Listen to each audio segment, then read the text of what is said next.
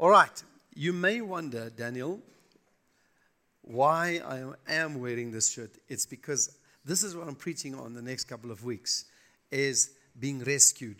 So I emailed this to someone. I said, make me a t-shirt like this. Bryce says the color is too red and so on. It doesn't work, he says. It doesn't work on the screens. So I was naughty and said to him, well, there's other few people at work wear red shirts that also don't work. But so I'm going to keep on wearing it, you see. So that's just what I'm going to do. Anyway, so it's not my affiliation to anybody. It's just I like red, but not the Lions. I really don't support them. Good. You know what? Over more than 35 years in ministry, I've had the privilege of seeing a lot of people come to know the Lord. Not only through my own preaching and so on, but through others' preaching. I love it when I know that regularly down the road here at Rhema, people give their lives to the Lord. Down in Pretoria, in a church that I know, people give their lives to the Lord, wherever, and so on and so on. And it really excites me. I see numbers of people who have responded in evangelistic crusades, Reinhard Bonke and the whole toot, and I think, wow, that's amazing. It's amazing. But you know what has saddened me over these years is that I've also seen a lot of people fall away from those commitments they make. And as the Bible, we pray for disciples, not converts. We pray for disciples. So we have seen, and I have seen, a number of people. Not only have I seen people fall away from their faith, but I've also seen people who don't really enter into what God has while walking in their faith. And they walk with a lot of baggage and stuff, and they walk with, it seems like they are just not free. And that's what I really want to speak about here, is in the next couple of weeks, is living this rescued life. What does it look like? Because for most of us, it's my salvation, and we say, I'm saved, so I'm rescued, I'm redeemed. But I think there is more to it. And I look at the church, and I include myself in this picture, and I see that there is definitely a lot of us walking with a lot of bondage still in the church, and I'll pick up on it next week again as well. But let me say it again just in different words. What I've said a number of times this year from the church, from the pulpit here, is that for many of us, we have a desire to grow spiritually, and it's admirable, it's great, it is fantastic. But I believe with all my heart that God wants us to go beyond a desire for personal growth into a relationship of service that produces acts of goodness, love, justice, and generosity. That's what I believe with all my heart. And I think it's only then when we really start to experience what God means. And I'm going to read a couple of scriptures to you this morning. But I think some things holding us back. I want to talk to you a little bit about, is it possible that Christians can be in bondage? Is it possible that Satan can suppress us or depress us and so on? Is it possible that a Christian can even be demon-possessed? And so those are the kind of things we're going to address a little bit in the next couple of weeks as well. So, my friend, I was so excited this week when we went out to the community on Tuesday, and we did a hard work, man, for hours working in gardens there. And we didn't have a massive group, but we sowed some good seeds. Our staff went there and about 20 other people from church and so on. We had spades and forks, and we were cleaning up there, and community would come in and out there and ask us questions. What are you guys doing? And so on. And we would be able to, because the Bible says, do these good deeds so that your Father in heaven will be glorified. And I think it happened. And many other things this week, which was really exciting as well. Mark chapter 16, let me read it to you from the NIV. It says, Jesus is go into all the world, preach the good news of all creation. Whoever believes and is baptized will be saved. That part we like. But whoever does not believe is already condemned. I said last week or the week before, that's an uneasy part, is those are already condemned. But here's the part that we're missing out on. Here's the part that we're missing out on. And I'm talking to you and to me today.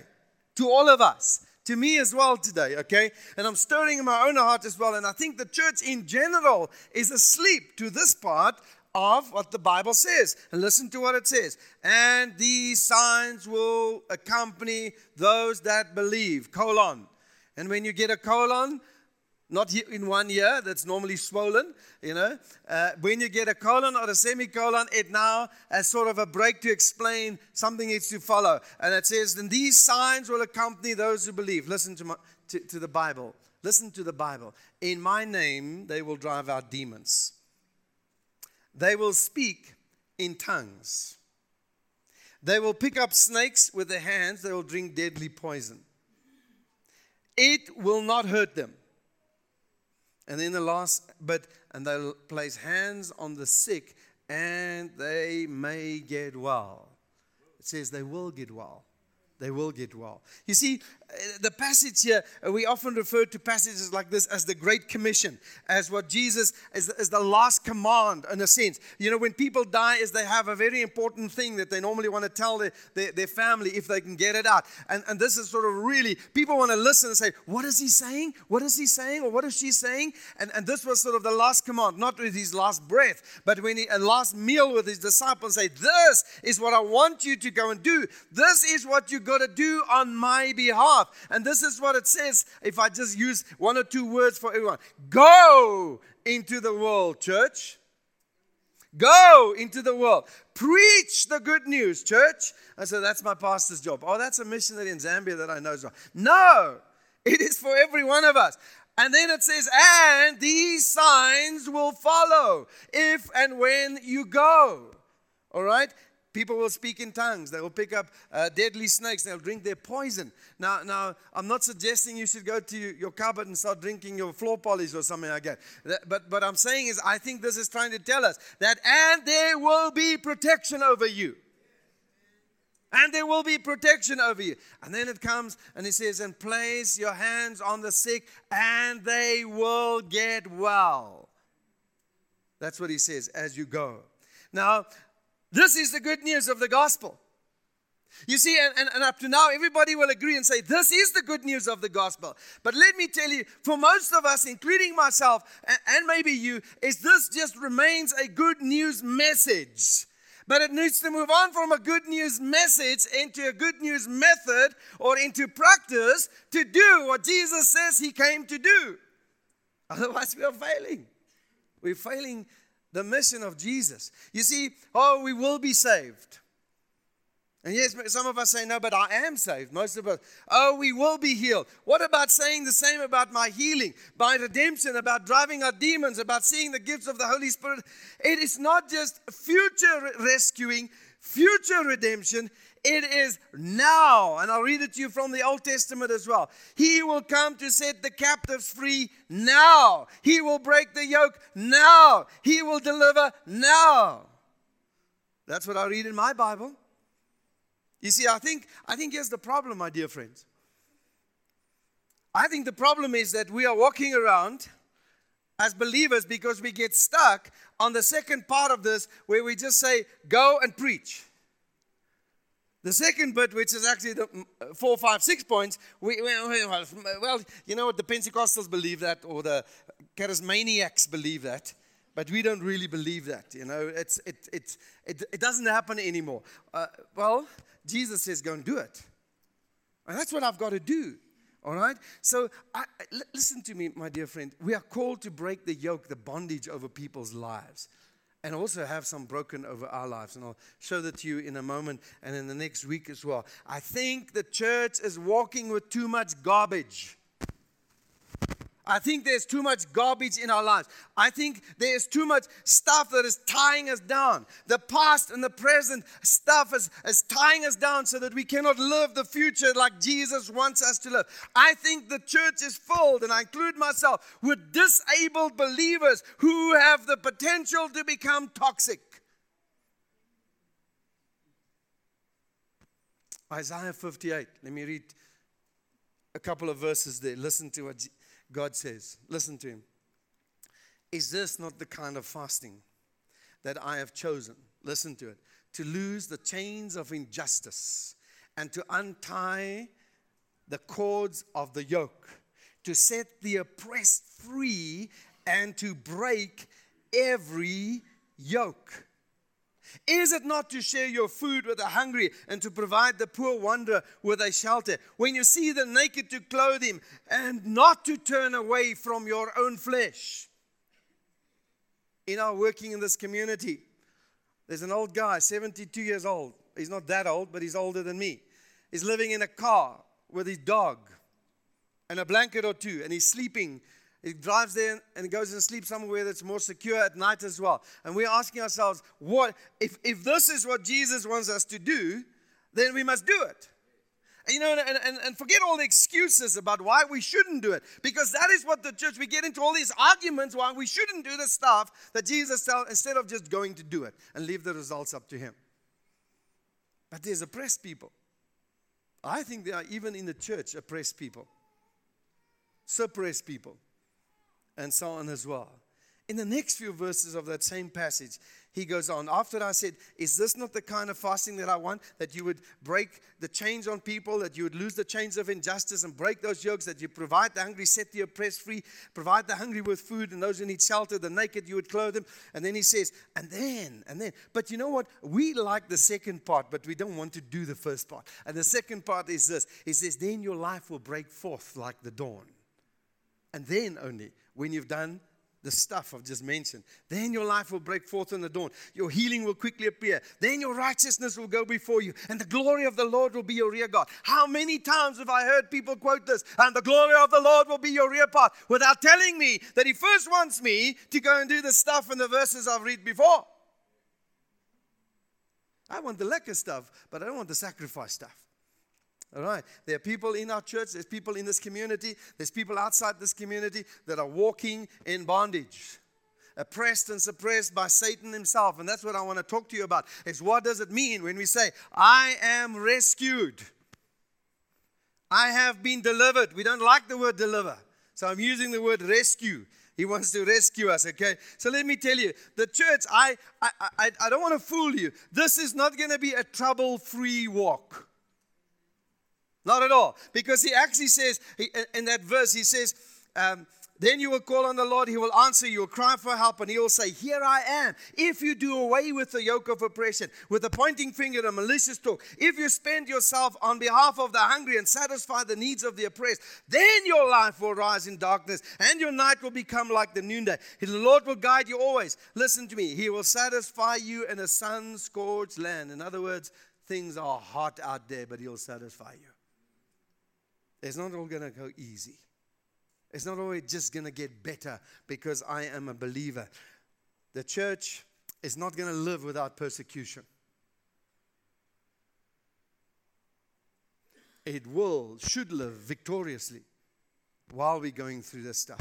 Dear believer, I think for me personally, there is no greater joy than seeing somebody and to achieve almost like a spiritual goal, to see somebody like a spiritual victory, to snatch somebody out of an oppressed life, out of the hands of the devil, to see somebody who had a destiny to go to hell has been delivered. There is no greater joy in my life. A sense of victory and just joy that comes into and I'm sure that some of you experience the same. There is no greater delight. Why? Because I'm doing, when I do this, the will of my Father. And when you do that, you're doing the will of your Father. And when you do the will of your Father, it brings you joy. He wants to restore the lives of people who are under a yoke, under bondage. I think if you want to live for eternity in the glory of God's presence and next to the Lord Jesus Christ in His presence, we have to do everything that He has commanded us. We have to carry out His ministry and continue to carry out His ministry here on earth. Not my ministry, His ministry. All you and I do is we carry out His job. His ministry is entrusted it to us to do it. Not half, but full.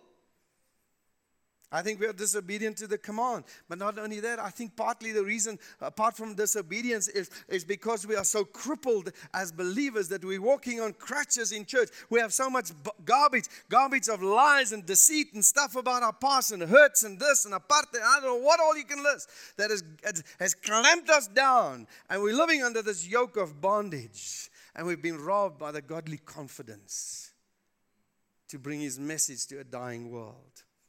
We have too much garbage, folks. And somebody's got to unloosen that sometimes over my life. And I'll get into that next week as well. Let me tell you something. The Bible speaks about a spiritual enemy that you and I have. Listen to me. Listen to me. The devil is not apathetic. He said, don't speak about the devil, speak about Jesus. Let me tell you, you have to speak about your enemy as well. You have to be able to understand his tactics. You've got to be able to understand that there is a war. When there's a war, there's not just those who are victorious, that those are opposing as well. That's why it's a war. Otherwise, it's a walk in the park. All right? So he has not been removed from Christians. It's the moment you give your life to the Lord, as the devil says, oh, I can't touch that one. Oh, no, that's the best one to take. That's his view. Take you out. Silence you, discourage you, make you believe it's not true or it was maybe just an emotional decision. You see, he's not even standing outside your life. He's not standing outside the church this morning. The devil is not standing outside your family either. Have you noticed that? The devil and his angels are not keeping the church in a distance and say, you know what, they're so active we can't get close to them. He even gets inside the church. And I'll show it to you from Scripture in a moment. He's even inside the church. God's word describes to me how this devil works. And if we don't understand how he works, he's going to twist us. He's going to squeeze us. He's going to take all our joy away and the rest as well. The first thing about Satan, I'm going to mention a number of things this morning for you to understand that the Bible says a lot about him, is he's a dart sower. Oh, he's a dart sower. You know, he did it in Genesis chapter 3, verse 1 to 5, when he went to the woman and he said to her, listen, and I'll give you what I think he said, how he said it. And he says, now the serpent was more crafty, listen to this, than any of the other wild animals the Lord has made. And then he said to the woman, Septi, he says, did he really say? You see, when somebody comes like that to you, what are they trying? They sow doubt. You know, he didn't say, did he really say it? No, he said, did he really say? Is that what God is saying to you? In fact, if I paraphrase this thing, and then a woman comes and she says, yeah, no, we're not allowed to eat of this avocado pear here. I don't know what fruit it was. Let's just make it up. Or whatever is your favorite fruit. We're not allowed to touch this. Did he say that to you? And then he comes and he says, you know what? Yeah, no, if we eat of this apple, we're going to die. You are not going to die.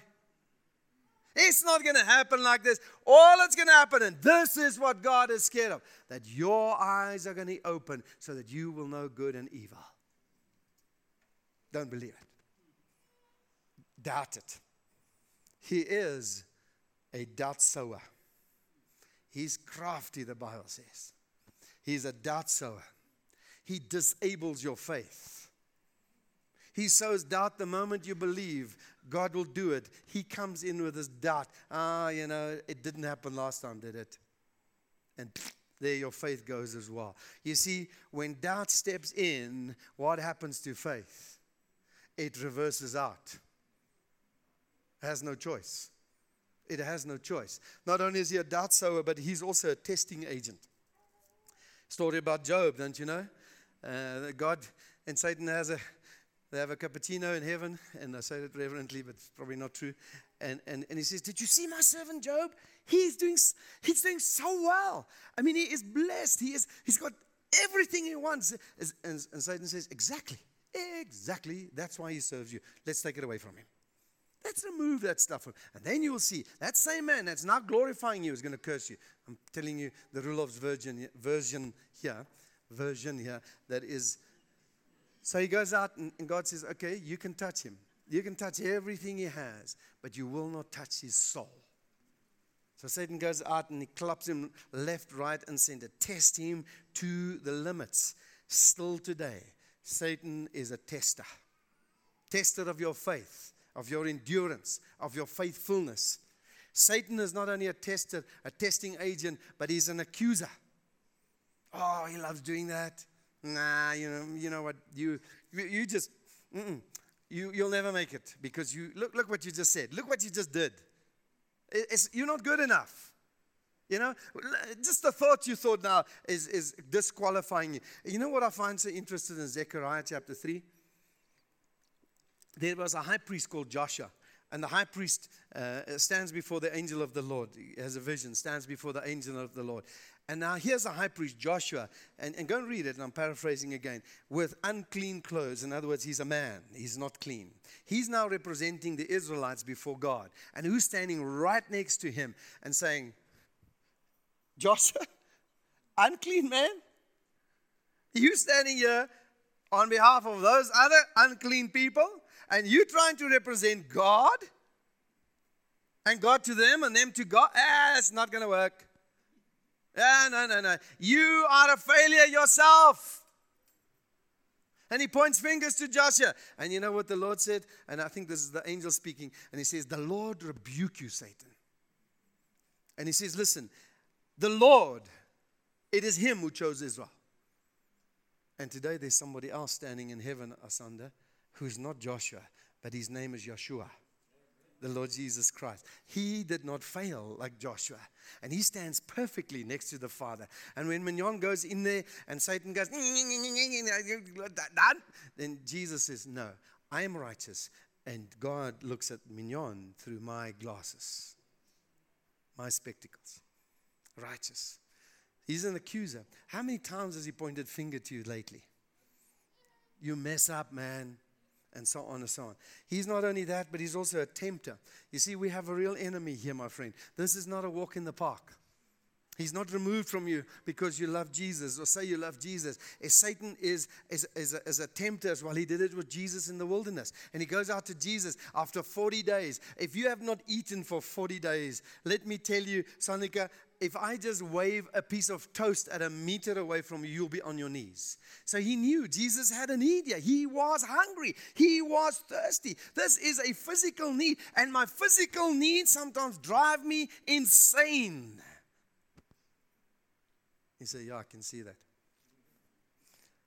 And he goes and he says, you know what? There's stones. You can do this. Jesus could, couldn't he? He was the Son of God. But he didn't. Because he looked at him and he says, man shall not live by bread alone. Then he goes and another tactic. And he says, come, let me take you in a vision. Let me take you to the city. We're going to stand on this wall. And he said, you know what? Just jump. And the angels will carry you. That's what the Bible says. He even quotes the Bible. He says the angels will carry you. And he says, listen, let me tell you, Satan, that's also not going to happen. That's also not going to happen. Because the Bible says, don't put the Lord your God to the test. All right. So he tries once more. He is not giving up. And this tempter does not give up. He does not give up. And there's ways to deal with him, and we'll come to that later as well. And then he goes and he says, Nachal, now he's really got a cheek. And he says, you know what? Check out all these kingdoms here. I'll give it all to you if you just fall down and worship me. What a cheek.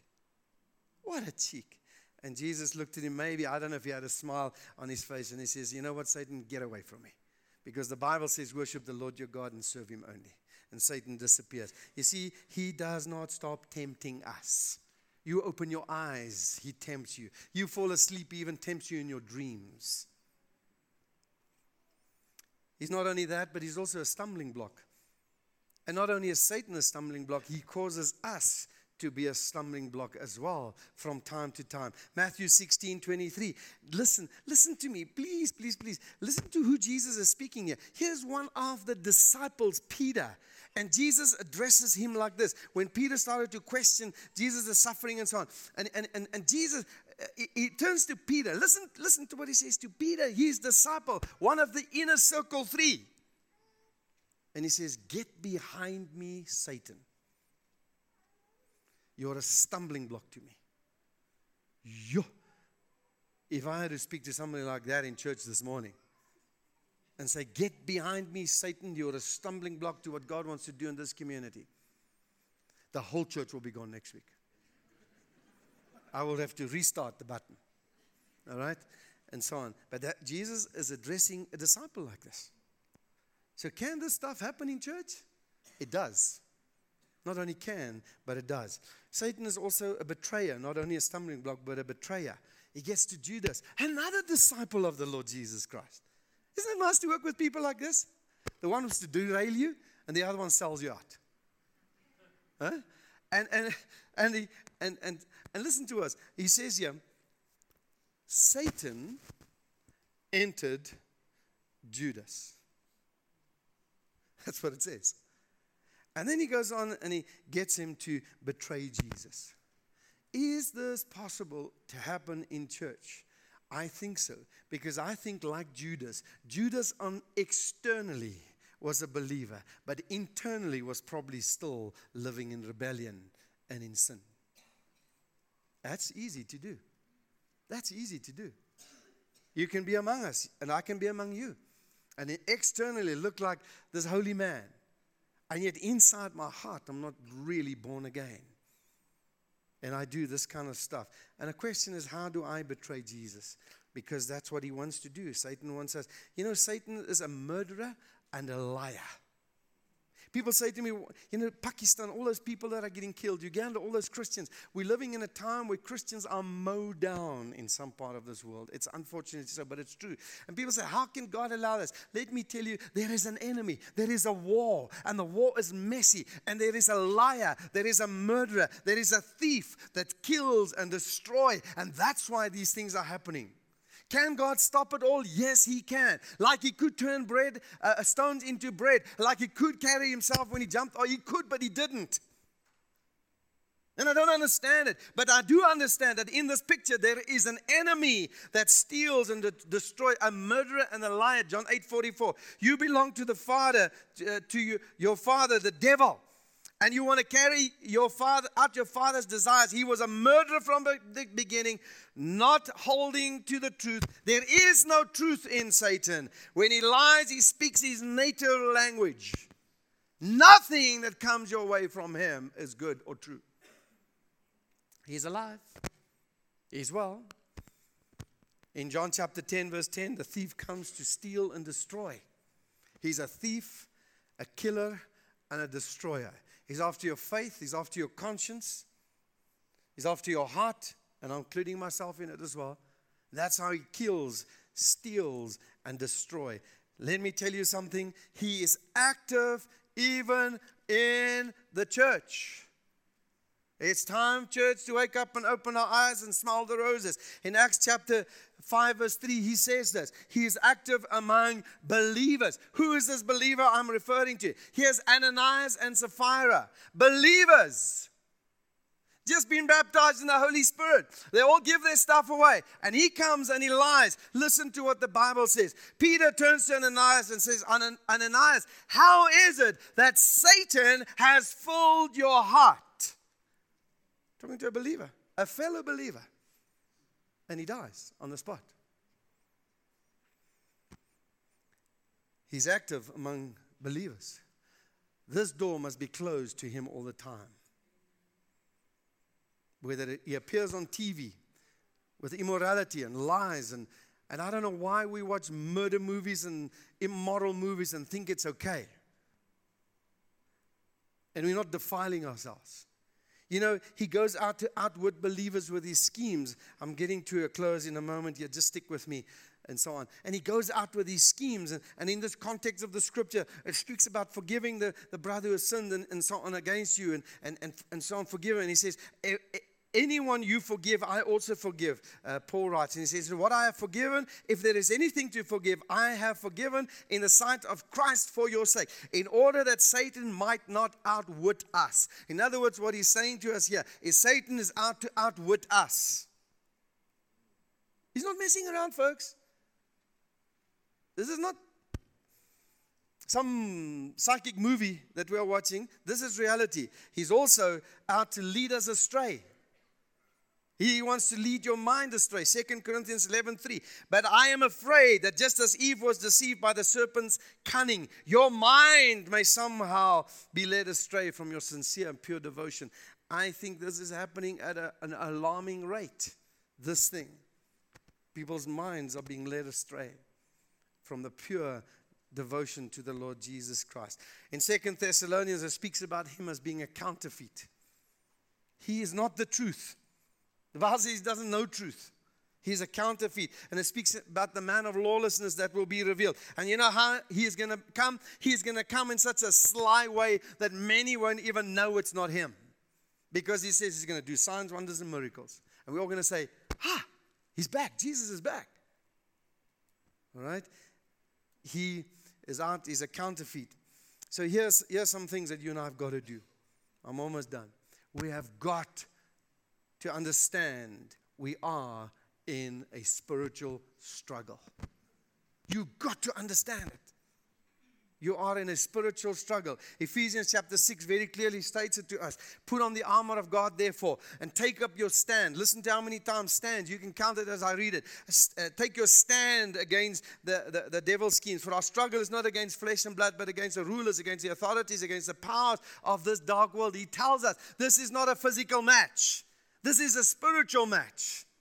This is a match for your destruction, is leading to your eternal damnation. And he says there, therefore put on the full armor of God, so when the day of evil comes, you may be able to stand your ground. And after you have everything to stand. I think he's trying to get a message here. He stand because there's an enemy stealing and destroying. And he said, stand firm then with the belt of truth 4 times already. Buckled around your waist with the breastplate of righteousness in place, with your feet fitted with the readiness that comes from the gospel. In addition to this, take up the shield of faith. There's a battle. There's a struggle. Oh, I don't want to talk about Satan. Let's talk about Jesus. No, you've got to know your enemy. You've got to know your enemy. Not only do we need to understand we're in a struggle, but this simple verse tells me how to do it. Resist the devil. Submit yourself to God. Resist the devil and he will flee. It's so powerful this. That 16 age rate, whatever movie comes on there, sex, violent language, and all kinds of stuff. And you go, oh, you know how it works, Jock, is you take that remote in your hand and you push that button so hard and you say, in Jesus' name, this is not for me. Amen. This righteous person will not be unclean to watch this. I don't know if there's a nice word for it. Rubbish. I was going to say something, but I'm not going to say it. We're in church. Then he say, I urge you to stay alert. Stay sober. Alert, in other words, awake, sober. A person that's intoxicated can't concentrate so lekker. Here's the simple thing. Here's the simple thing. The simple thing is this. There's a battle. You are in the battlefield. You're there, in the middle of this valley. There's God and his angels. There's Satan and his angels. Your soul is the aim. Your soul, your life is the aim. There's a war on for your soul to destroy your life. Now let me tell you something, my friend. This is where we've got to stop and reassess. Because this is what I find all the time. And we've got to be alert and resist truth, live for truth and resist stuff that is not good as well. But when you are in the battlefield, some of us have been in battle, and I'm not saying it was good what we did, but you know, when you've been a soldier and you're there in a battlefield and your commander says to you, down! Yes, you hit that deck. You don't say, excuse me, sir, stop a minute here. Let me just ask you, is there really an enemy? How many of them are? What guns are they using? Is that real ammo? Is it rubber bullets? And on this thorns, never will I lie down on this grass. I'm not making my clothes dirty. So please, a mat. Then I'll dive down.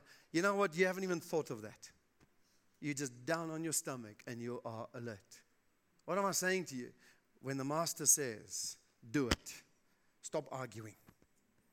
Man, I'm sick and tired of, let's theologically understand, there's place for it. But sometimes when you come to a person, you talk about this, they're saying, well, I don't know. You know what? When Jesus says, heal the sick.